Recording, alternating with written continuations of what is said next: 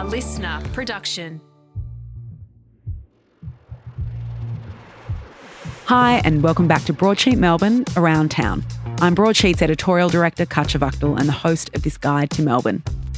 Today on the podcast, we're joined by Josh Niland, the groundbreaking Australian chef who's become a worldwide sensation for his pioneering of the fin to scale movement. Broadsheet's features editor, Emma Joyce, interviewed Josh in our Sydney studio. Today we have the game-changing chef and owner of St. Peter, Peterman, Charcoal Fish and Fish Butchery.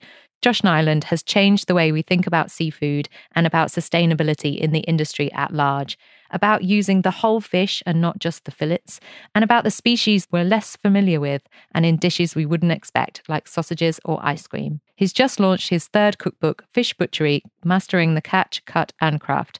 So we've invited him into the studio to tell us about his recipes, how to make the most of every fish, and his creative solutions for otherwise discarded parts like the heart, eyes, and fish fat. Hi, Josh. Thanks so much for joining us. Pleasure. We're going to talk about your third cookbook. But before we get into that, I would like to say that when we talk about game-changing chefs or disruptors in the industry, when your name comes up, it's with good reason. Yeah. When I visit places like Fish Butchery and I buy sausages made of fish, or I maybe go to Charcoal Fish and just have a fish and chips that is exactly as I expect it to be, I'm constantly thinking about the sustainability behind seafood and the fish industry generally, which I wouldn't have done in a different fish and chipper or a different type of restaurant. And this is without even talking about St. Peter or Peterman's, where you are completely redefining a fine dining cuisine or a more casual family setting. Yeah. And you are using the whole fish as much as possible. Can we talk a little bit about what it is that motivates you the most in your day-to-day when you are preparing fish, cooking and designing menus? The initial motivation came from fear of failure. When we opened St. Peter, it was just Julie, my wife, and I that opened St. Peter ourselves. And I think ever since, the freedom to make our own decisions has been a motivation, and to make sure that we can make a sustainable business for not just our team and the fish that we purchase and all those sorts of things, but sustainable for our own lives, that we aren't, I suppose, at the mercy of a partner or investors. And we've been able to be very fortunate to continue on a path of independence.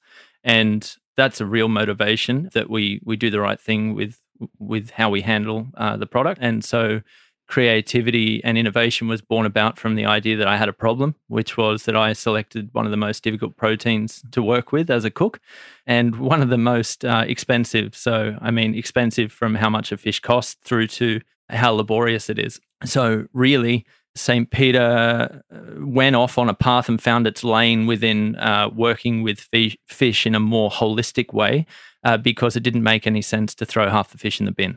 And I think I've said it before, it's $4,500 for my first ever bill for fish that I paid, not for vegetables and dry store and things. It was $4,500 just for fish to turn the lights on at St. Peter. And you work out the maths of what you're educated in a college setting, in a TAFE setting.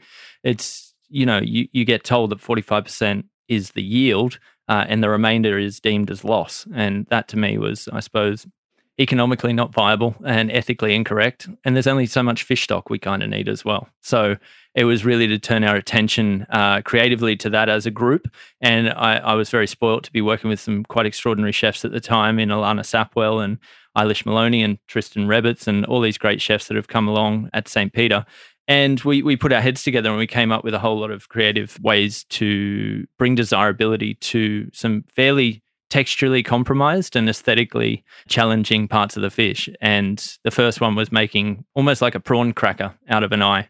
And then we went on and made black pudding out of the fish blood. And, we were using fish sperm and fish roe and hearts and livers and things. And we had a great time. We look at a fish as having primary cuts and having secondary cuts.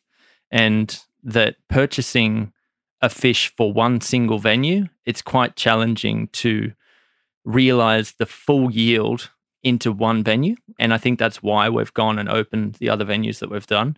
It's not for any kind of rollout strategy of trying to become this big group empire that does fish in a myriad of different ways. It's literally every time I cut into the fish, there's a new opportunity that lies there. Finally now with Peterman open, with charcoal fish and the fish butcheries in St. Peter, there's home for all of these different parts of the fish, which captures the appropriate amount of margin in each venue. And I don't think we talk enough about the economics behind business in general, and especially with fish. So motivation lies within the endless creative opportunity, just seeing a fish more as meat and drawing down upon the centuries of knowledge we have around how a butcher works and applying those practices to the world of fish. You've been saying for a very long time that it just doesn't make any sense to have this much waste across the industry at large. Is there any one thing, or is there kind of a solution that we should be striving for? Can you simplify it for us? I mean, the simplest solution for me is if you choose to have fish on your restaurant menu or you choose to consume fish, you kind of need to wear 100% of what that looks like. If you want to have a multitude of different species on your menu, or even if you just want to have 2 different raw fish options on your menu, when you purchase that fish, you use all of it. And if you don't, then maybe take that off the menu and think about something else that you're more passionate about, or something that you could generate more from. And that's the only way that I really see it working. Unfortunately, the transaction of fillets across the counter, we're happy to live in a state of ignorance where we're able to purchase a fillet, take exactly what we want, and then walk away and not even think about it. And that's why it's very difficult to write a cookbook for home. It's very difficult to write a cookbook directly to the audience that wants to cook, Josh's version of charcoal fish on the barbecue on a Sunday afternoon, because unfortunately they will go to the market and they will buy exactly what I tell them to, and then try to replicate what that experience looks like. And so this voice within this book is geared very much at the industry to sort of suggest you will have guests coming to you to purchase that middle of the fillet. But if you turn to the back of the book in the craft section, once that fillet's gone, then here's what to do with everything that's left. And that might be making the sausages, making the terrines, making a fish finger, as humble as that is, turning a fish finger or a fish cake into something that is from a known location and is made with real fish. That wasn't the center cut. It might be the head or it might be the tail. So it's being a bit more intentional, I think. Let's talk about your previous 2 cookbooks. The Whole Fish Cookbook was presented the James Beard Book of the Year Award in 2020. That's a huge accolade internationally. And then your second cookbook, Take One Fish, had 15 different fish species that we might not be familiar with or wanted to introduce in a way that would feel like something that we could work with at home. Yeah. And then now your third cookbook, you've mentioned that it's leaning towards the industry as much as for people at home. And you've got all of these different expert tips and techniques that you're sharing with people. Can you tell me what even is a reverse butterfly? No, I mean, I'm trying to put names to things perhaps that haven't had names put to them before. And so I see it as a loose reference point for where to begin, where the knife sits. A lot of those cuts within the book, yes, they are, I suppose, leaning into the industry, but also to the adventurous home cook that really does have probably, a more diverse range of knives than I personally do, and are just really interested and excited. And this book, as much as I say it's for the industry, it is for the home cook as well, to recognize the true labor and skill involved in what this all looks like, and not just the skill within the work that we do within our venues, but within how a fish is caught. We've broken the book up into 3 sections: catch, cut, and craft. And within catch, I've managed to take the voice of a modern fishmonger in a good friend of mine, Tony. He's, relatively young guy, and he's been doing this for a really long time. And I wanted him to explain, I suppose, the details within being employed as a fishmonger and what that title even looks like and what the responsibilities are that he has. And then speaking to Darren O'Rourke at Vic's Meats, the head butcher there, and actually getting context from a meat butcher about what his job is and what the recovery rate looks like per animal. And then speaking to a fisherman in Luke Beschultz up at Nautical Seafood and getting him to give clarity and context around how his decisions to catch a fish one at a time and practice the ethics that he does, how much that costs. and what are all the costs associated with it, so that then that translates into an understanding of value and gives context to the fish sitting beneath the plastic at Woolworths or Coles that we see and we consume, but lack, I suppose, awareness in terms of how it even got there, and showcasing how a fish is caught and then killed and then transported to the market. And I think that's important, and it's not something that we see too frequently in books. And I'm very, I suppose, grateful that Hardy Grant, the publishers, put their hand up and trusted what we've gone and put into this one. So your third cookbook, Fish Butchery, Mastering the Catch, Cut and Craft by Josh Niland, is out right now. Yes, today. So people can buy it. Yes, excellent. And you've also got 40 recipes in there, and they're 4 things that sound reasonable: fish sticks, pies, but also things that maybe are unusual to have seafood within. So like cured meats, like a chorizo, or you've got a tuna mincemeat pie, for example. What is the item or the recipe in there that you think people would be interested to hear as being maybe one of the most creative that you've come up with? Goodness.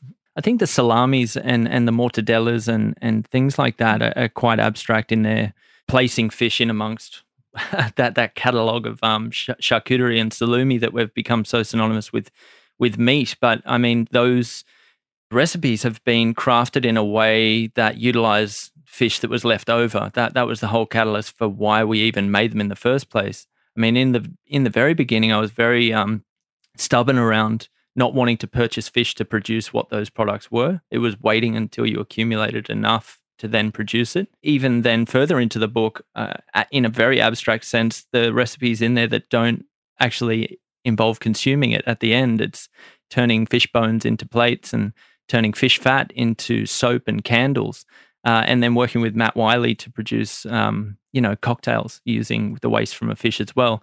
And to include all the voices from these people into the book, I think is quite encouraging for the industry and for home cooks as well, to see that there is more diverse opportunity that lies within a fish, and it doesn't always have to end up on the plate. It can actually be the plate. You also work with lots of other businesses around Sydney. So Hunter Candles is a great one for using the fat of a Murray cod for creating a candle. And you also you collaborate on an ice cream. Yeah, with Ciccione. With Ciccione using the fat of the Murray cod as well. Yeah. Do you have circumstances where you don't have enough of that particular product? We find ourselves in a state of that at the moment. I mean, when you're able to kind of generate all these recipes and you're excited and people are very excited to try it, it almost feels like when we first opened St. Peter, when we started uncovering all these things, we were only one restaurant that served 34 guests at a time. And it got to the point where we were doing 75, 80 people in a service, and everybody came to try the secondaries or the sundries of a fish. And so what happened was the sundries started to exceed the sales of the primary cuts, and that's quite challenging. It's exciting that there was a captive market there and an audience that still craves consuming something they've never had before. But we needed to open Fish Butchery Paddington to be able to accommodate guests having that experience within St. Peter. And like I said, that's now why we've got this quite a nice circle where primary cuts go down to charcoal fish on the barbecue. They go across to Peterman so that people can have a beautiful Chateaubriand of tuna with chips and pepper sauce and have a bit of fun with that. And then back at St. Peter, we can give people a salami of yellowfin tuna, and we can age fish for an extended period of time to give them an experience that feels more like meat. There's cool factor to it, I suppose, if that sounds a bit ugly, but like there's an aspect to it that is... There's novelty, for sure. There's novelty and there's marketability within parts of the work that we do, but all of it to create nostalgic feelings towards feeling comfortable with the meal that you're eating. And it's to remove all the discomfort and all the friction that lies within fish, because we can all remember the fish shop that we couldn't see but we could smell, and then when we did get in there, then we're trudging through water and it all feels a little bit too cold and it doesn't have a feeling of comfort by any means. So we're priority is to make things delicious, and then secondary to that is to really make people feel comfortable and enjoy the experience, because we're very fortunate in Australia to have such beautiful produce. you sell products within the fish butchery Yeah. that you can take home and cook for yourselves. One of the ones that we frequently have is the lasagna. And it's interesting because it doesn't necessarily taste like it's a beef lasagna or something like that. It has the fishiness come through. So you have successfully shifted the way that I might think about that particular food item. Are there any meals that you're working on or you've got ideas for, but you haven't quite found the right way to do it yet? Fish is really expensive. And to look at the cost of a loin of tuna that's been cylindrically carved out of the middle of the loin, that's sitting anywhere in the hundreds of dollars a kilo. You can think about going into a great butchery and paying a fortune for a grain-fed or a wagyu or something. Tuna carries that same reverence. And, that ostracizes a big percentage of the market. And unfortunately, few kids can sit down to a center cut of tuna. And what we're trying to do is say that, like an animal, there are primary cuts and secondary cuts. And we're going to take the secondaries out on day one and then put them to work straight away. So we're going to take the really tough sinewy cuts of the tail. We're going to look at it as if it's oxtail. We're going to potentially braise it down. We're going to pick it. We're going to put it into a meat pie. Or then, we're going to take the really heavy, dark lateral muscle out of the fish that usually always gets pushed aside. And we're going to grind that down and we're going to make a ragu. We're going to make bolognese, which, like you said, a beautiful lasagna. And that way then, it becomes something that we can consume on a Wednesday or a Thursday, and it doesn't feel like a fancy fish dinner. It's just a yummy lasagna. And the kids get their omega-3s. Everybody has a little bit of a giggle later on when they say, well, that was actually tuna.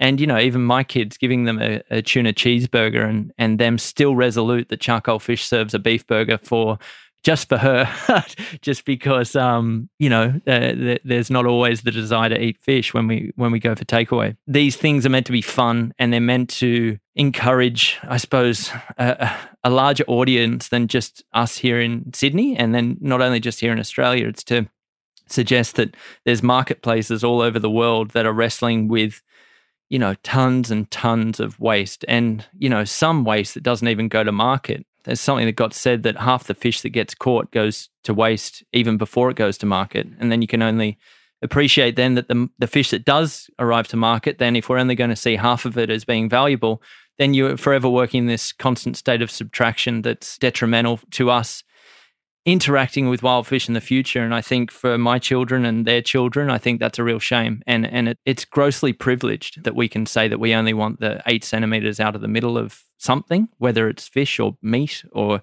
a carrot. I mean, if you buy something, it's yours. Put it to work. You'll probably find a greater love and appreciation for cooking and for hospitality and an appreciation for where your food is from and how much you invest in it.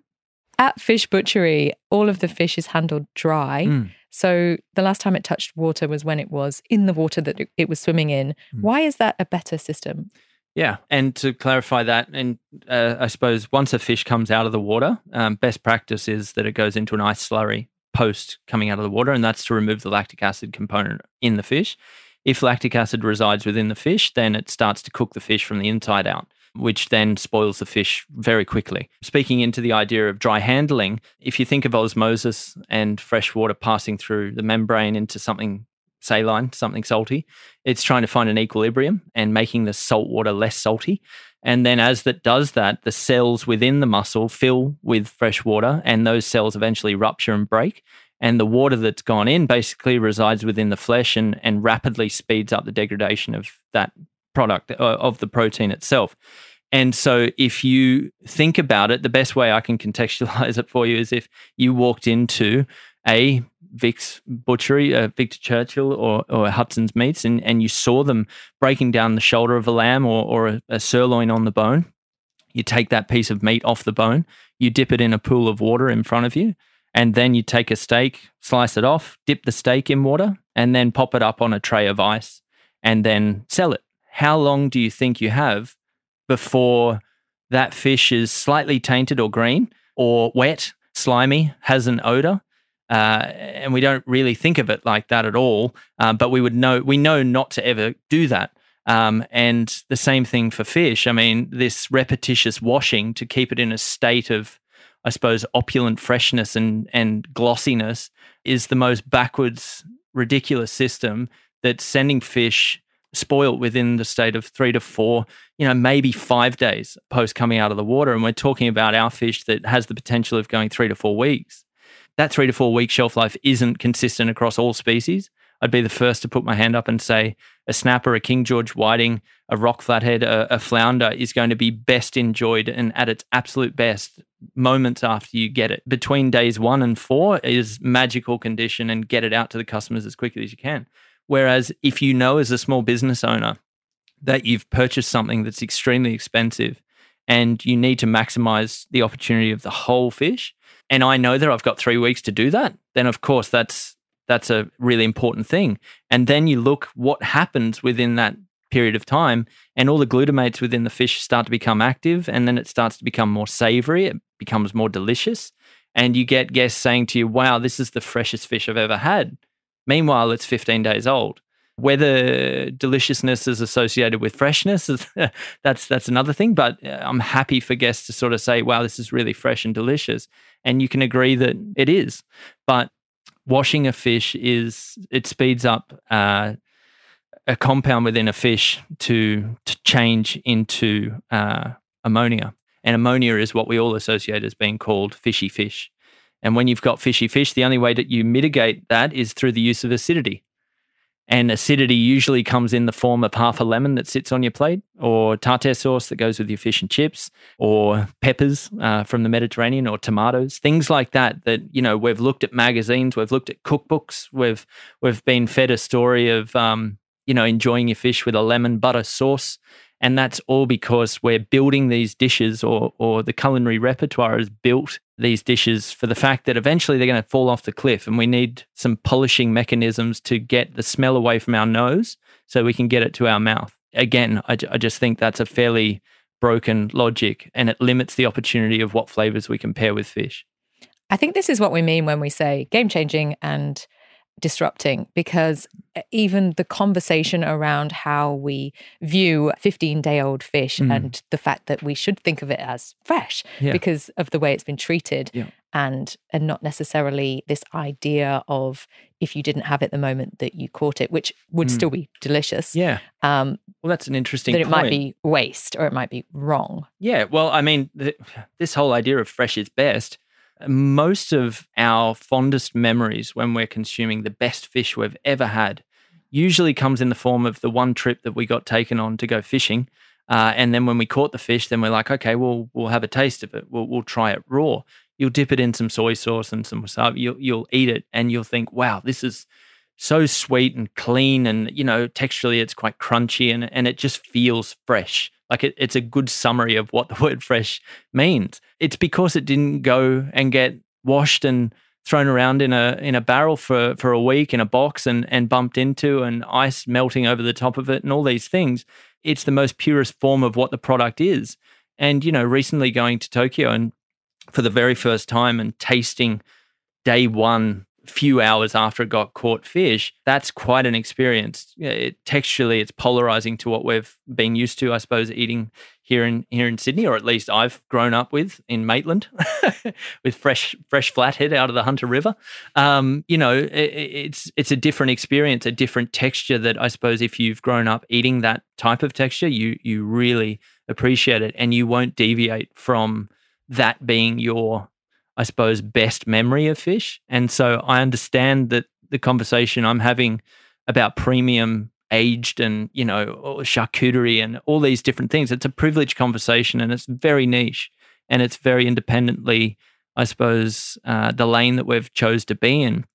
But whilst uncovering these things, you apply some logic to it. And the reason why we hang a fish by the tail with a hook in it is so that it doesn't bump into another fish next to it, or it doesn't lay on a tray to sit in its own moisture, in its own perspiration.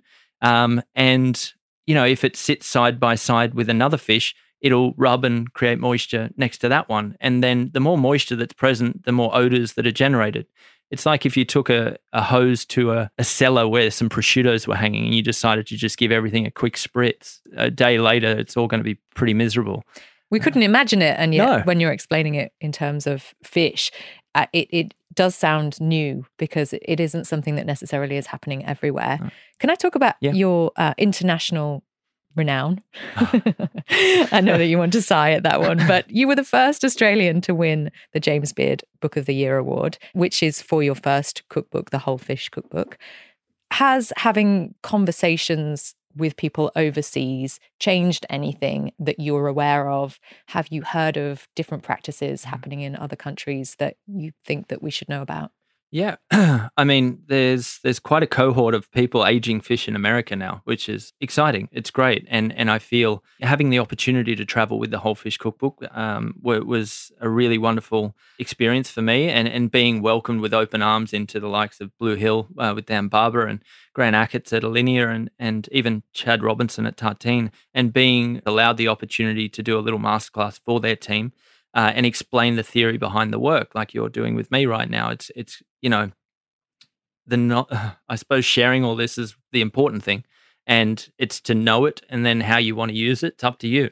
And I mean, even if you think about 5% of what we're talking about, and just start to use one more part of the fish than you were yesterday, then I suppose that's a good thing to happen. But to see fish getting aged in America, and even a new modern style fish shop opening in the UK, specifically in London, we've seen quite a few different shops open now that are practicing a similar philosophy of dry handling and looking to utilize the whole fish rather than just the fillets. And for me, seeing the, I suppose, enthusiasm and excitement around the first book when I was traveling and things, and even via social media, chefs sharing with you what they've done or how they've interpreted a recipe that I've done, seeing that, sometimes I felt negatively about it, because I don't think they started with the premise of, I'm doing this because I want more from one fish, or I want this delicious outcome, or whatever it might be. Like, it wasn't starting from a place of solving a problem. It was starting from a place of, I want the end result on my menu all the time, and I'm going to buy specifically this organ or this cut of fish so that I can replicate this and repeat it over and over and see it as a business, which it is. But it's more, I suppose, I needed to clarify the work that we were doing, and I suppose the practices that we've finally got into a good flow now with at Fish Butchery. And I wanted to polish, I suppose, what the whole fish looked like in the form of this new book, Fish Butchery, just to make sure that I wasn't speaking with any gray area, and I could actually, I suppose, advance the main reason for why I'm doing all this in the first place. And I think a lot of the reasons why I'm doing this is because I was given a very wonderful education by Stephen Hodges specifically, who before him got given a great education by Greg Doyle. And then, at a similar time, you've got people like Neil Perry, you've got John Sussman, you've got all these, I suppose, Australian fish icons that carved a path of dry handling, going direct to fishermen, raising the standards of what Australian cuisine kind of looks like. And to be loosely a part of that lineage, I think that was an opportunity in and of itself. And I felt, given that Steve had invested so much time in me and my education, then I didn't want to, I suppose, throw up the middle finger and do something differently and go and do meat, or go and do something that didn't carry the value of the information that he'd given me. So, yeah, that was why I suppose we ended up choosing fish. It was because I was fascinated by how difficult it was, and I thought it could be better. Well, you've become synonymous with this fin to scale philosophy, with using the whole fish, and also this creative approach to how we can use what we might have thought of as being waste. Yeah. So I had an excellent time talking to you. Thanks so much for coming in. If anyone is listening and feels inspired to kind of create things at home, or just wants to check out the new cookbook, Fish Butchery, Mastering the Catch, Cut and Craft by Josh Niland, is available now from Hardy Grant. Thank you so much, Josh. Thank you. That's it for today. You can stay completely up to date at any moment of any day at broadsheet.com.au or on Instagram at broadsheet_melb. If you're enjoying the podcast, tell your friends and leave us a review. And to make sure you don't miss any episodes, subscribe or follow us wherever you're listening now. I'll be back again on Monday. Same time, same place. Chat then.